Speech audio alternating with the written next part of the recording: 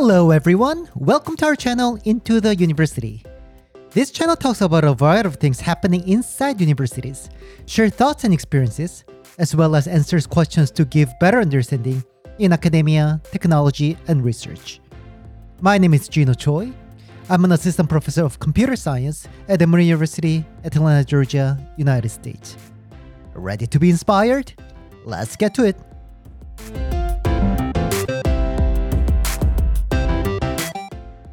In this episode, I'll explain how to properly prepare graduate applications so you can bloom with your full potentials in a more advanced level.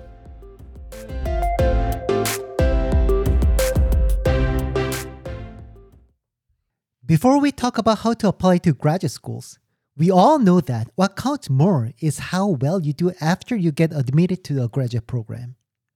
If you're serious about being successful in the long run, I'd highly recommend you to make a good exercise routine because once you dive into a field like computer science, your sleeping days are over. At least during your earlier career. Why is that?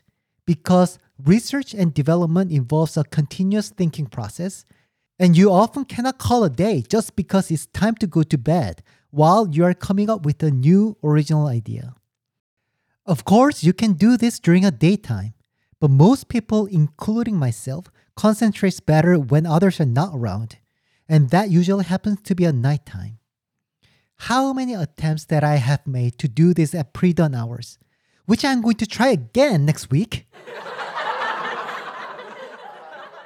But the biggest villains here, at least for me, are the paper deadlines, as we typically work until the last minute because research papers can be always improved, and we want to present as high quality work as possible. These deadlines really break our life cycles, not as much when you're young, but it really gets you as you get older. I used to perform just fine the next day I took an all-nighter, but now it takes several days to a week to recover. Therefore, if you do not stack up stamina through regular workouts while you're young, your body will not be able to hold up at one point. You know, I should not recommend you something that I don't do, so I will make an exercise routine myself for the following week, which I haven't been doing for years, and let you know how it goes.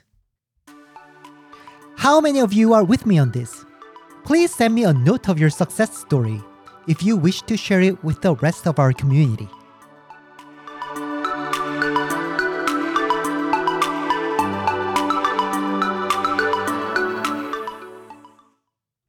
Now, let's talk about a graduate application. There are 4 major things you need to prepare: your transcript, GRE scores, letters of recommendation, and a statement of purpose. In this episode, I'll talk about the first one, the transcript, and I'll discuss the others in the following episodes. Does GPA take an important role for your graduate application? For a master's degree, absolutely. Because what the program really examines is whether or not you will be able to complete their coursework, because you can earn the degree by finishing the coursework with a certain GPA. No research is required. Performance shown in your current transcript gives a good estimation of how well you do for their courses as well. One thing to keep in mind is that your major GPA matters more, since that is the only type of courses that you will need to take during the master's degree. So make sure to put more effort on your major courses, as you probably already do. What about for a PhD degree? The first 2 years of a PhD program are not much different from a master's program, at least in US.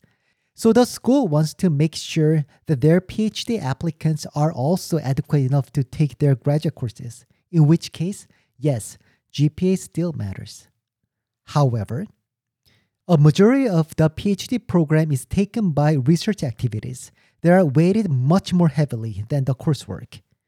Therefore, your research ability matters a lot more, which is not necessarily described in your transcript. This is why you need to also prepare the other 2 materials, letters of recommendation and the statement of purpose. Are students with high GPAs more intelligent than ones without? I honestly don't find much correlation between students' GPAs and their intelligence levels. Then the question is, why does GPA matter so much? To me, it demonstrates how consistently the student can perform regardless of one's condition or environment. It is extremely difficult to maintain a good condition for 4 to 5 years in college, and you will encounter few unfavorable environments for sure during these years. You may get sick, break up a long-term relationship, or just do not have a good chemistry with your instructor. Any of these factors can put you in a handicapped situation. So what matters is not that you get an A in your course, but how well you can overcome difficult times like this. If you happen to have a low GPA, but have learned a valuable lesson from it, or managed to get the best out of the situation, make sure you elaborate it on your statement of purpose, because people need to hear your story.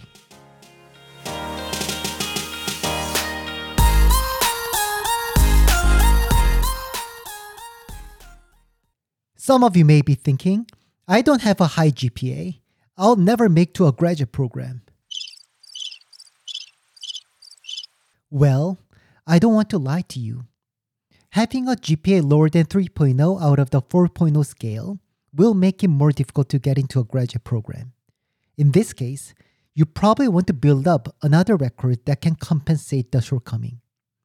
A common mistake that students with low GPAs make is though, they try to find alternative ways of compensating their GPAs without making further effort to do well on their coursework. This often leads them to have even lower GPAs. In consequence, it decreases their chances of getting into graduate schools. So, please do not give up on your coursework. If you have already tried everything you could, yet still cannot figure out how to do better on your coursework, you should start talking to people around you and see what they suggest. It can be your friends, parents, classmates, advisors, or any others. No need to be shy on asking for help to accomplish the goal you are passionate about. As a matter of fact, there's no one I know who has accomplished something great without getting help from others. Then, what kind of record can you build to compensate your GPA? You need to start a project that provides an evidence of your academic excellence. In other words, you need to show that you are capable of understanding advanced work in depth and delivering high-quality work to the field. If you feel like lacking backgrounds in the field of your interest, perhaps a good starting point is to survey state-of-the-art papers in that field and write blog posts expressing your opinions about them. One of my PhD students, Han Hee, did not necessarily have the best record when he applied to our program, but had gained his popularity among the research community already for insightful blog posts of this kind, which convinced me to admit him as a PhD student. And I'm so grateful, as Han's contributions to our lab have been irreplaceable. Once you learn enough about the field, you should start a project that can illustrate your own ideas. The amount of novelty does not really matter at this point. What it matters is if there is any. When you have some result on your project, write a research paper about it in a well-known journal or conference format, and submit as a preprint to online venues such as arXiv or ResearchGate, so that you can get feedback from others. After enough iterations of revision, feel free to send the paper out to researchers in the field for further comments. Most of them will not get back to you, and there's no need to be discouraged. But thanks to social media, it is easier than ever to present your work to the world and build a strong portfolio that shows what kind of amazing things you are capable of doing. As soon as someone starts listening to you, it's just a matter of time that the rest of the world will listen to you. And that includes graduate schools you desire to go.